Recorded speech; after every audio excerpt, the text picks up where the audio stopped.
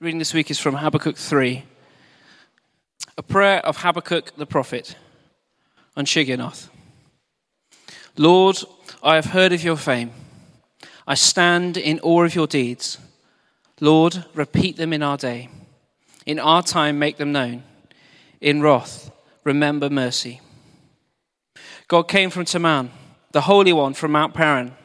His glory covered the heavens, and his praise filled the earth. His splendor was like the sunrise. Rays flashed from his hand where his power was hidden. Plague went before him. Pestilence followed his steps. He stood and shook the earth. He looked and made the nations tremble. The ancient mountains crumbled and the age-old hills collapsed, but he marches on forever. I saw the tents of Cushan in distress, the dwellings of Midian in anguish. Were you angry with the rivers, Lord? Was your wrath against the streams? Did you rage against the sea when you rode your horses and your chariots to victory? You uncovered your bow. You called for many arrows. You split the earth with rivers. The mountains saw you and writhed. Torrents of water swept by. The deep roared and lifted its waves on high. Sun and moon stood still in the heavens at the glint of your flying arrows, at the lightning of your flashing spear. In wrath you strode through the earth, and in anger you threshed the nations. You came out to deliver your people, to save your anointed one. You crushed the leader of the land of wickedness. You stripped him from head to foot. With his own spear you pierced his head when his warriors stormed out to scatter us, gloating as though about to devour the wretched who were in hiding. You trampled the sea with your horses, churning the great waters. I heard and my heart pounded. My lips quivered at the sound. Decay crept into my bones and my legs trembled. Yet I will wait patiently for the day of calamity to come on the nation invading us. Though the fig tree does not bud, and there are no grapes on the vines, though the olive crop fails and the fields produce no food, though there are no sheep in the pen and no cattle in the stalls, yet I will rejoice in the Lord. I will be joyful in God my Saviour. The sovereign Lord is my strength. He makes my feet like the feet of a deer. He enables me to tread on the heights. Why don't we pray together as we begin? Lord, I pray now, as we sung earlier, that you would tune our hearts, to hear what you are saying to us. Help us be attentive, Lord. And I pray that you'd help me speak your words. Amen. Amen. Well, in 1851, an English missionary named Alan Gardner was shipwrecked along with all his crew on a little remote island off the tip of South America. And they all died one at a time. And he was the last one alive. And with his body riddled full of disease, he died of starvation. Now later, they found his body and they found his journal. And at that moment, the last thing he had written, the final entry, he quoted this from Psalm 34. The lions may grow weak and hungry. And remember, this is a man dying of hunger. Yet citing this, the lions may grow weak and hungry, but those who seek the Lord lack no good thing. And then the very final words in his journal were this: I am overwhelmed with a sense of the goodness of God. I am overwhelmed with a sense of the goodness of God. Here's a man dying of starvation, far from home. Hopes are dashed. Everyone is dead around him. And yet in this moment he says, I am overwhelmed with a sense of the goodness of God. How is that possible? How is it possible to declare and know the goodness of the Lord even in the midst of our suffering? Well, it's certainly the question that Habakkuk has asked. We've been going through a series together through this small book that forms towards the end of the Old Testament. And we've seen so far that the prophet has been wrestling with God because he's seen that the great Babylonian Empire is going to crush the Israelites. And he's been wrestling. There's been a dialogue between him and God as he tries to hold on to the goodness and sovereignty and power of the Lord and all that he sees in the world around him. He tries to reconcile God's goodness with it. And for him, it is a struggle. Well, actually, we might now say it's actually going to get even worse. This week we come to the description at the very end of the book, and he says, there are no figs or grapes, no olives, no fields producing food. There are no sheep or cattle. So there is no food, so people are dying. And there is no economy. Your sheep and your cattle were where your investment was, as it were. That's where your money was. So he says there's nothing. He is describing a social and economic disaster. Collapse. Well, what might we say in that situation? Imagine in this nation if we were to experience the same thing. What might we do? Because how do we normally come to the conclusion that God is good? How do we normally say, God, you are good? Generally, I think, certainly it's true for me, that it's when our lives are going well, when our fig trees are blossoming, as it were, when we have money and health, where things are going the way we want. And when our lives are going easy, we often find it easy to say God is good because we infer the goodness of the Lord from the good situations we see. But it doesn't have to be like that. Hold in that mind Alan Gardner, the man who said, I'm overwhelmed with the sense of the goodness. It might even be possible to know God's goodness and praise him even in the midst of suffering, to face it, to know God's goodness apart from our life circumstances, and to face even certain disaster with patience and poise and knowing God's goodness. That's certainly what Habakkuk does. That's certainly, Habakkuk has found a way to do it. He says, in spite of nothing going right in my life, and even in this nation, yet I will rejoice, yet I will be joyful. And so for us tonight, how is that possible? How is it possible for us to live out a life that rejoices in God in all circumstances? How can we be those who know the goodness of the Lord, who hold on to it, whatever we face? How can we rejoice in our suffering? That is what we're going to explore tonight together. And Habakkuk shows us quite a lot about it. He shows us what it is to do it. He shows us when we can do it, how we can do it, and even why it's possible. What does it mean to rejoice in suffering? That's where we're going tonight. So firstly, what does that mean? What does it mean to have joy in suffering?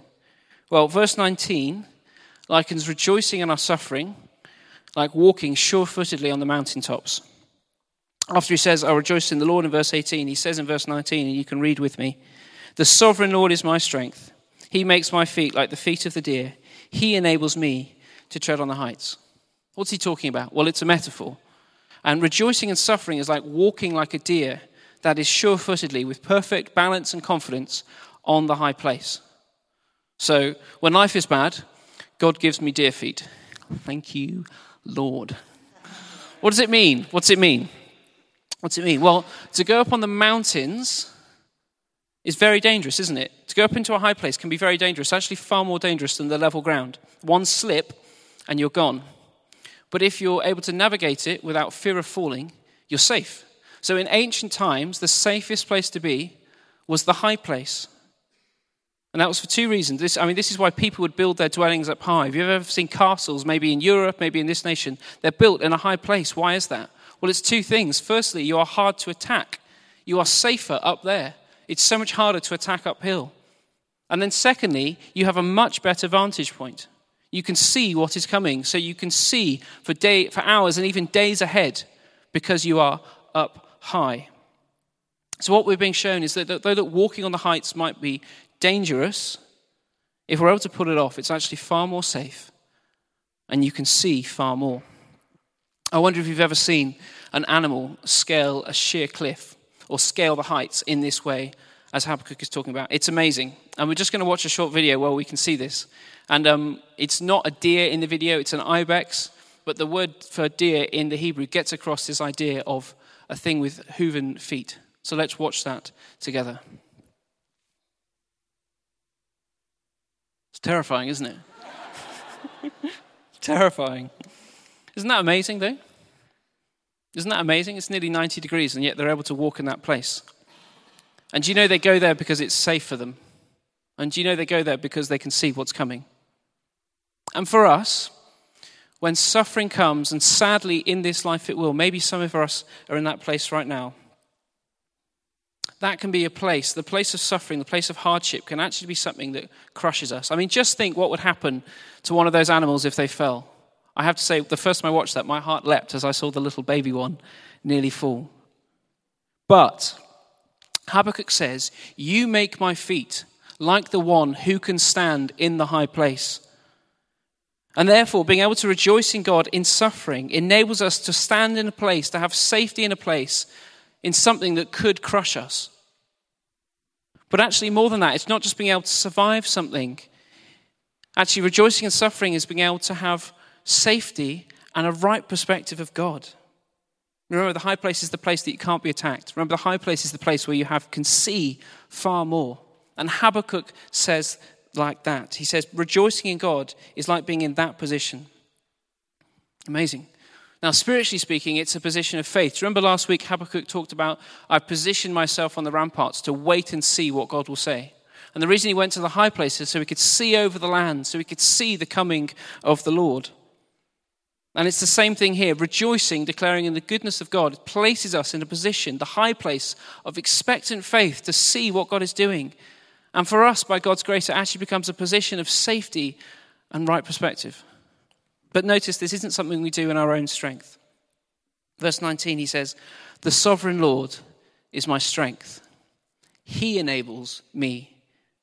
He makes my feet like the feet of the deer. He's saying, when whatever circumstances, God is our comfort, peace, and joy. God is our safe place. God is our place to rejoice in. We can learn to worship God joyfully in suffering. And Habakkuk shows that actually, as we're in that place, it is for us a position of safety. But God helps us do it. He enables it. He enables us to walk on the mountaintops. That's what Habakkuk shows rejoicing in suffering to be like. But when does this happen? Well, amazingly for Habakkuk, it happens at the same time as the sorrow and grief. Worshipping the Lord doesn't come just after the sorrow and grief. It happens during it, concurrently. Let's consider verse 16. This is Habakkuk's response to everything that has happened in the preceding chapters. Everything that he's seen, everything that he's been speaking to God, everything that he's heard, this is what he says. This is his response. He says, I heard and my heart pounded. My lips quivered at the sound. Decay crept into my bones and my legs trembled. Yet I will wait patiently for the day of calamity to come on the nation invading us. Grief can have very powerful physiological effects on our body. And Habakkuk is so overcome that his body is responding. And he says, my heart pounded. Now, in the original language, it's more like my bowels trembled. And I'll just leave that to your imagination, but don't think too much about it. But you get the idea. He's terrified. And then he says, my lips quivered. When was the last time you saw someone's lip quiver? Maybe on a child, maybe the bottom lip comes out. It's when someone is crying. He says, I'm crying. And then he says, I feel like death and disease has overtaken me. He said, decay crept into my bones. And then he says, my legs are trembling. So here is a man who is terrified, full of grief, full of fear. In this moment, he says, yet I will wait patiently for the day of the Lord. And the Hebrew word for wait patiently means to have deep, deep peace. So verse 16 is actually quite startling. Though I am so filled with grief and fear, Habakkuk says, I am filled with peace. I will wait patiently. So suffering, rejoicing in suffering can actually happen in the moment of suffering. But how on earth can you do that? How can one do that? Well, Habakkuk remembers. Habakkuk begins by remembering. We see this in verses 3 to 15. And here Habakkuk tells the story of the exodus of the Jewish people. And we see it in verses like verse 3, where it says, God came from Teman, the Holy One from Mount Paran. And this is a reference to the area of Sinai, where God first revealed himself to Moses in the burning bush. We continue in verse 5. It says, plague went before him, pestilence followed his steps. And that's a reference to the plagues of Egypt that God brings. And then we continue in verse 10, where Habakkuk says, torrents of water swept by, the deep roared and lifted its waves on high. Can you see that that is the crossing of the Red Sea, where the waters were parted and the waves were piled up high? And then he says in verse 13, you came out to deliver your people. And this is what God accomplishes through all of this, all that he recounts. It is the story of God's deliverance. And Habakkuk goes back to this story. He reminds himself of God's faithfulness, power and goodness. And it is from that place, as he remembers what God has done, he says he's able to say, I will wait patiently. I will rejoice. I will be joyful. And he worships God. Verse 19, they're actually not on the sheet, but the very final bit of it, it's almost like an appendix to what has come before. It says, for the director of music on my stringed instruments. And he isn't talking about Ben Hayes or Rory, but this is worship. It actually gives us the clue that the final bit, the famous verses about the fig tree, might be a worship song. And there's also the language of worship. verse 2 says, Lord, I've heard of your fame. I stand in awe of your deeds. This is the language of worship. But also, do you notice it is a declaration of faith? He says, Lord, I've heard of your fame. And if you remember, in the nation that he was in, he was saying to God, everyone has abandoned you. People have turned away from you. Your law is failing. And yet in that nation, where God certainly wasn't famous, he's saying, Lord, I've heard of your fame by faith. And then he says, I stand in awe of your deeds, which if you note what Habakkuk has been doing before, is quite an amazing declaration. Because before, Habakkuk has come before the Lord and he says, Lord, you are not doing anything. Violence and injustice are persevering. And the righteous are not. And yet in that place, he says, Lord, I stand in awe of all that you've done. Isn't that amazing? This is the language of worship, but it is also the language of faith. And then from that position of faith, he makes his request of God. Verse 2 says, I stand in awe of your deeds, Lord. Repeat them in our day. In our time, make them known. In wrath, remember mercy. And he's saying to God, as he remembers, he's saying, you have delivered us before. You are our deliverer. That is who you are. And now do it again. Deliver us once more. And the same can be true for us. This is how we might begin to worship God in the midst of whatever we face, even if it is suffering. We remember all that God has done for us. We remind ourselves, and so we worship God for it. This is actually a pattern we see in Scripture. You remember something like Psalm 103, where the psalmist says, praise the Lord, all my soul. Oh, all that is within me, praise his holy name. Who's he speaking to? Praise the Lord, all my soul. He's speaking to himself. And then the psalmist will go on, who forgives all your sin, who heals all diseases, who crowns you with love and compassion so that your youth is renewed. And the psalmist reminds himself, and so does Habakkuk. Habakkuk goes back to what God has done. And he connects what God has done to the present. Remember that line? We sang it earlier, didn't we? In Here I Raise to Mine Ebenezer. Does that seem a bit strange to anyone? That's not about the Christmas carol. The alternative line for that word is, here I raise to thee an altar. And it's a reference to the place in Scripture where people would raise an altar to the faithfulness of God. It happens, Abraham does that, I think, at Bethel. I might be wrong, we might need to check that, the one that comes to mind. He does it in Scripture. It's basically saying, I raise in this place, I'm going to make a mark. I'm going to draw a line in the sand, and it's going to be something that recognizes the glory and goodness of God. This is something that's going to show what he has done. Here I raise to thee an altar. It's basically saying, I'm going to make a mark in the line, mark in the sand to say, God, you are good, and God, you have acted. God, you have delivered.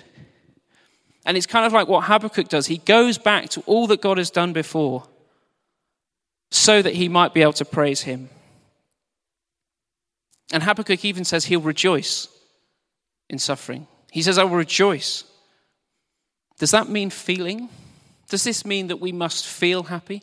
Does this mean we must feel joyful? Let's be honest with ourselves. How often do we feel like worshiping God? As you came here tonight, were you like, yippee, I get to worship? If you're anything like me, a lot of the time you don't. A lot of the time in our lives, actually, even when things are going very, very well, we don't show up to something like church ready to worship God. It is not the natural response of our hearts to say, Lord, I rejoice. Lord, I'll be joyful. God, you are faithful. Often, actually, we need to be stirred. We need to be reminded. Another line in that song we sang earlier was, tune my heart to sing your praise. Often what we need to do as we come before God is have ourselves tuned by remembering what he has done. If I really wanted to demonstrate this, I could take Will's guitar and I could just untune it and I could strum it for us and I could try and play and it would sound awful. But then if we were to tune it, and there is the chord.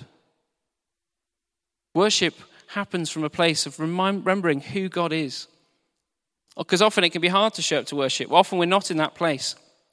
The other day I was in college and I had been called in very last minute to lead worship. And I was playing with a guy on piano. And there was this particular button on the piano that when you play one note, actually it puts another note in place. So he starts off playing, and something sort of twigged within me. I was like, something is very wrong here. And I started singing. And I was like, oh, this is very, very high, isn't it? And dutifully, the congregation, they went along with me. And then we got to the chorus, and I was like, oh, goodness. Oh, goodness. And I had to drop down. And I had to stop what we were doing and say, look, I think something is very, very wrong here. And thankfully, helped us all relax. And then he was able to play the right chords, and we were able to sing together. And in the same way, maybe, we need to come to God in the right place. We need to be tuned. And we do that by remembering what God has done. This is how Habakkuk tunes himself. This is how Habakkuk gets into himself to a place where he can say, I will rejoice.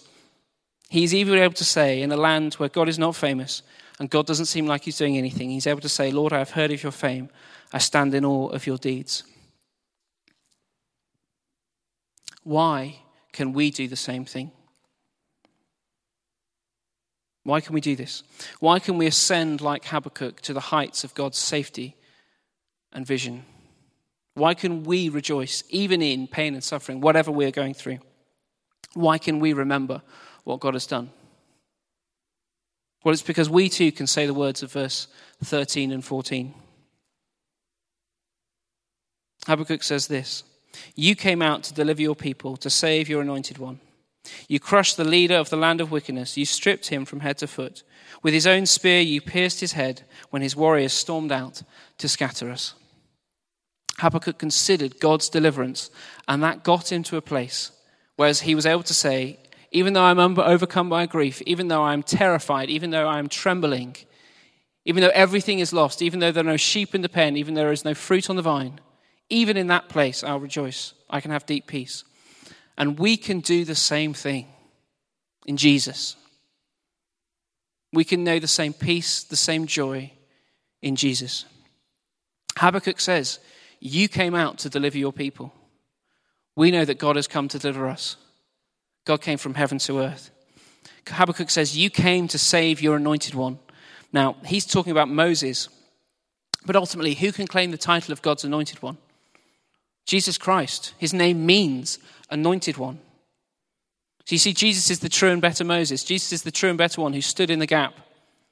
But whereas the first Moses just risked his life, Jesus gave his life. Whereas the first Moses spread the blood of the lamb on the doorpost, Jesus was the lamb whose blood was shed so that we could be forgiven and liberated from sin and evil and death. And God has saved his anointed one. God has raised Jesus from death to life. Habakkuk continues. He says this, you crushed the leader of the land of wickedness. You stripped him from head to foot. With his own spear, you pierced his head when his warriors stormed out to scatter us. Now, he describes here what God did to the Egyptian Pharaoh, but I was so struck as I was reading this, how this mirrors what actually happened to Jesus. Because Isaiah 53 says this, but he, that is Jesus, was pierced for our transgressions. He was crushed for our iniquities. Habakkuk says of God, you crushed the leader. But we know from Scripture that Jesus was crushed for our sins. Habakkuk says, you pierced his head. Jesus was pierced in his head with a crown of thorns. He was pierced in his hands and in his feet with nails. He was pierced in his side with a spear. Habakkuk even says, you stripped him from head to foot. Jesus was stripped of all his clothes and his dignity, and in nakedness nakedness and shame, he hung on a cross that we might be clothed in righteousness. And the wonderful truth is because Jesus was crushed and speared and stripped, God has delivered us. And Habakkuk describes that God crushed the leader of the land of wickedness. And in Christ's death and resurrection, God did the same thing to Satan. You see, the very things that were designed to break Jesus actually broke Satan's power. Jesus was crushed and pierced and stripped so that Satan might be. And so, for us, because he was pierced for our transgressions, he was crushed for our iniquities. The punishment that brought us peace was on him, and by his wounds we are healed. God has brought our healing in Jesus. And so, yes, in this world there may be suffering, as we have considered for these 3 weeks. But God has chosen Jesus to suffer so that one day all suffering and injustice might come to an end. And it is this truth and this truth alone that enables us, like Habakkuk, to rejoice even in suffering. It is that truth that we remind ourselves about, that Jesus has come for us, that Jesus has died for us, that he is risen again. And it is through Jesus that actually we'll be lifted to the heights. It is through Jesus that our feet will be made like the feet of the deer, so that in our moment of suffering, it actually will become for us a place of safety and of right perspective. It is because of Jesus that actually in the moment of suffering, we might still be able to choose the discipline of saying, I will rejoice and I will be joyful. And it's through Jesus that we can worship God and we can have peace even in the moment of grief. We thank God for Jesus. We worship God for Jesus. And if we ever find ourselves doubting all that God has done, we look to Jesus. You see, we mustn't try and work out who God is from what happens in our lives. We mustn't, as I suggested at the beginning, infer the goodness of God from the chaos of our world. Instead, we look to what God has done in Jesus. We remember that, and that is our sure hope of the goodness and sovereignty of God that will enable us to whatever we face to say, I will rejoice and I will be glad. And it is this truth alone that will enable us to pray like Habakkuk. I wonder what our version of Habakkuk's prayer at the end would be. Because of Jesus too, we can say, though everything may go wrong, though I may have nothing, though I don't know my purpose in life, though I hate my job, though I've lost loved ones, though I don't own a house, though I'm still single, whatever it is, though my marriage is struggling, though we can't conceive, though I struggle with physical health, though I suffer with mental health, though the world seems to be getting worse and worse, whatever it is in our lives, whatever it is, whatever the circumstance, good or bad, we can still trust in God and his goodness. We can pray this, though the fig tree does not bud, and there are no grapes on the vines, though the olive crop fails and the fields produce no food, though there are no sheep in the pen and no cattle in the stalls, yet I will rejoice. I will rejoice in the Lord. I will be joyful in God, my Saviour. That too can be our prayer in Jesus. Why don't we pray together?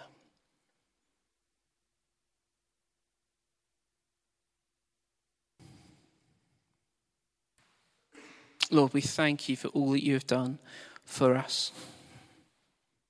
We thank you that whatever we face, we have a sure hope.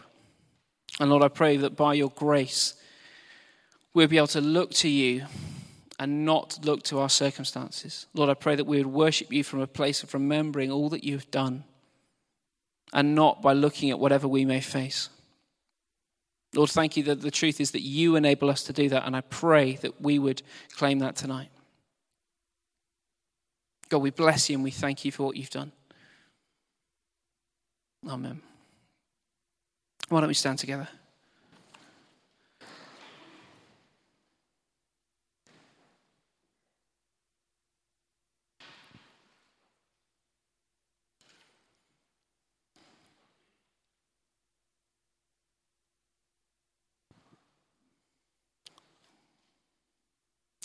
The band are going to lead us in some more worship. But what we'd love to do is pray for anyone tonight. So the hosting team are going to come now. Join me on my left and on my right. And can I encourage us tonight to respond what God might have been doing? Maybe God has been speaking to you tonight. Maybe you're in a situation that actually needs God's deliverance. Maybe you're actually, as you've heard this tonight, maybe actually it's a struggle to hear it because you're in a place of needing the deliverance of the Lord. Can I encourage us to come tonight to receive prayer, to seek the breakthrough of God? And can I encourage us tonight as we respond to worship? Can I encourage us tonight to choose to rejoice in God? Can I encourage us tonight to remember all that God has done for us and worship God from that place? So as I say, please do come for prayer if you'd like to, and let's worship God now.